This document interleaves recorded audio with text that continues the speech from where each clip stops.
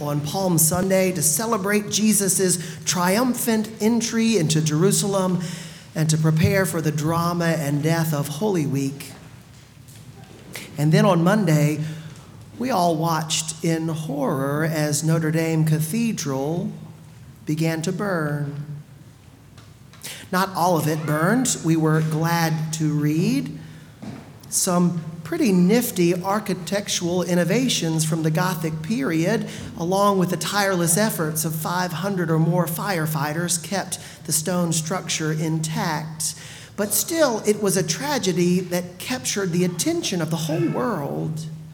It inspired people to post their favorite pictures and tell their favorite stories, from trips to Paris, construction efforts, and French President Macron has promised that it will be finished in 5 years.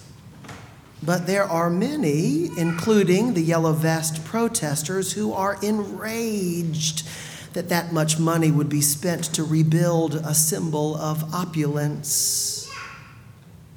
I delight, however. The news has been filled one story after another from Notre Dame. Maybe you read the creators of the video Assassin's Creed have already rebuilt Notre Dame. Laser scanned of the interior just in helps. How strange.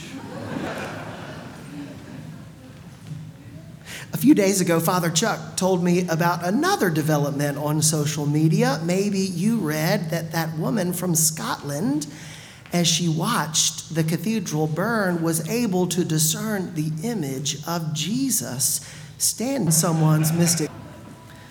Whether it's the Virgin Mary in a piece of toast, or the crucified Jesus in a bizarrely shaped Cheeto, or Leonardo da Vinci's Salvator Mundi, the spiritual significance of an image lies in the eye of the beholder.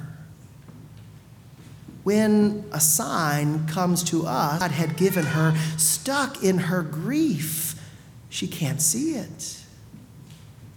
"Woman, whom are you looking for?" the angel said. "I'm looking for the body of Jesus." And when she turned around and saw Jesus himself, she thought he was the gardener. And he said, "Woman, whom are you looking for?" Still unable to see what was right in front of her until Jesus said her name, Mary. And in that instant, even through tear-flooded eyes, everything became clear. From that moment, for Mary, there were no more ifs. She held on to no more doubts. The risen Lord had come to her, not in a vision or a hint or a sign, but the flesh and bones back from the dead Savior. And he had spoken her name. The name made it real to her. It brought back all of those feelings, the connection, the relationship, the friendship, and the love.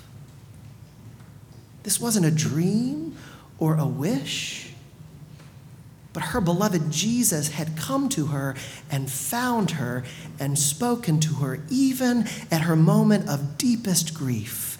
That is the miracle of Easter. We believe in Jesus and we place our hope in God, not because we've put together all the pieces and not because we've interpreted the signs that come to us, but because God himself has met us and spoken our names on the lips of God's Son, Jesus.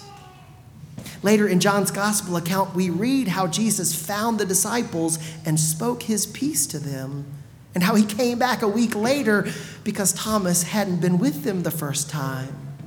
In Acts, we read how Paul was met by the risen Lord who spoke his name and changed his life. And that's how we discover the miracle of Easter, when Jesus meets us and speaks our name.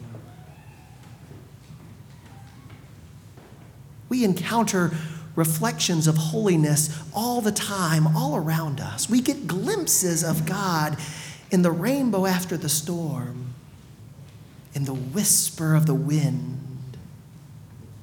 in that chance meeting with that old friend we haven't seen in years, and sometimes even in the destructive flames that tear through a beloved cathedral.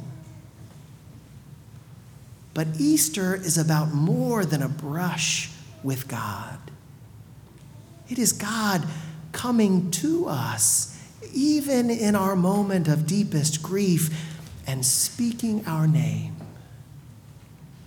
It is God coming alongside us when we feel most alone, reminding us that God is ever with us. It's God reaching down and bringing us out of our weeping into dancing, turning our sorrow into joy.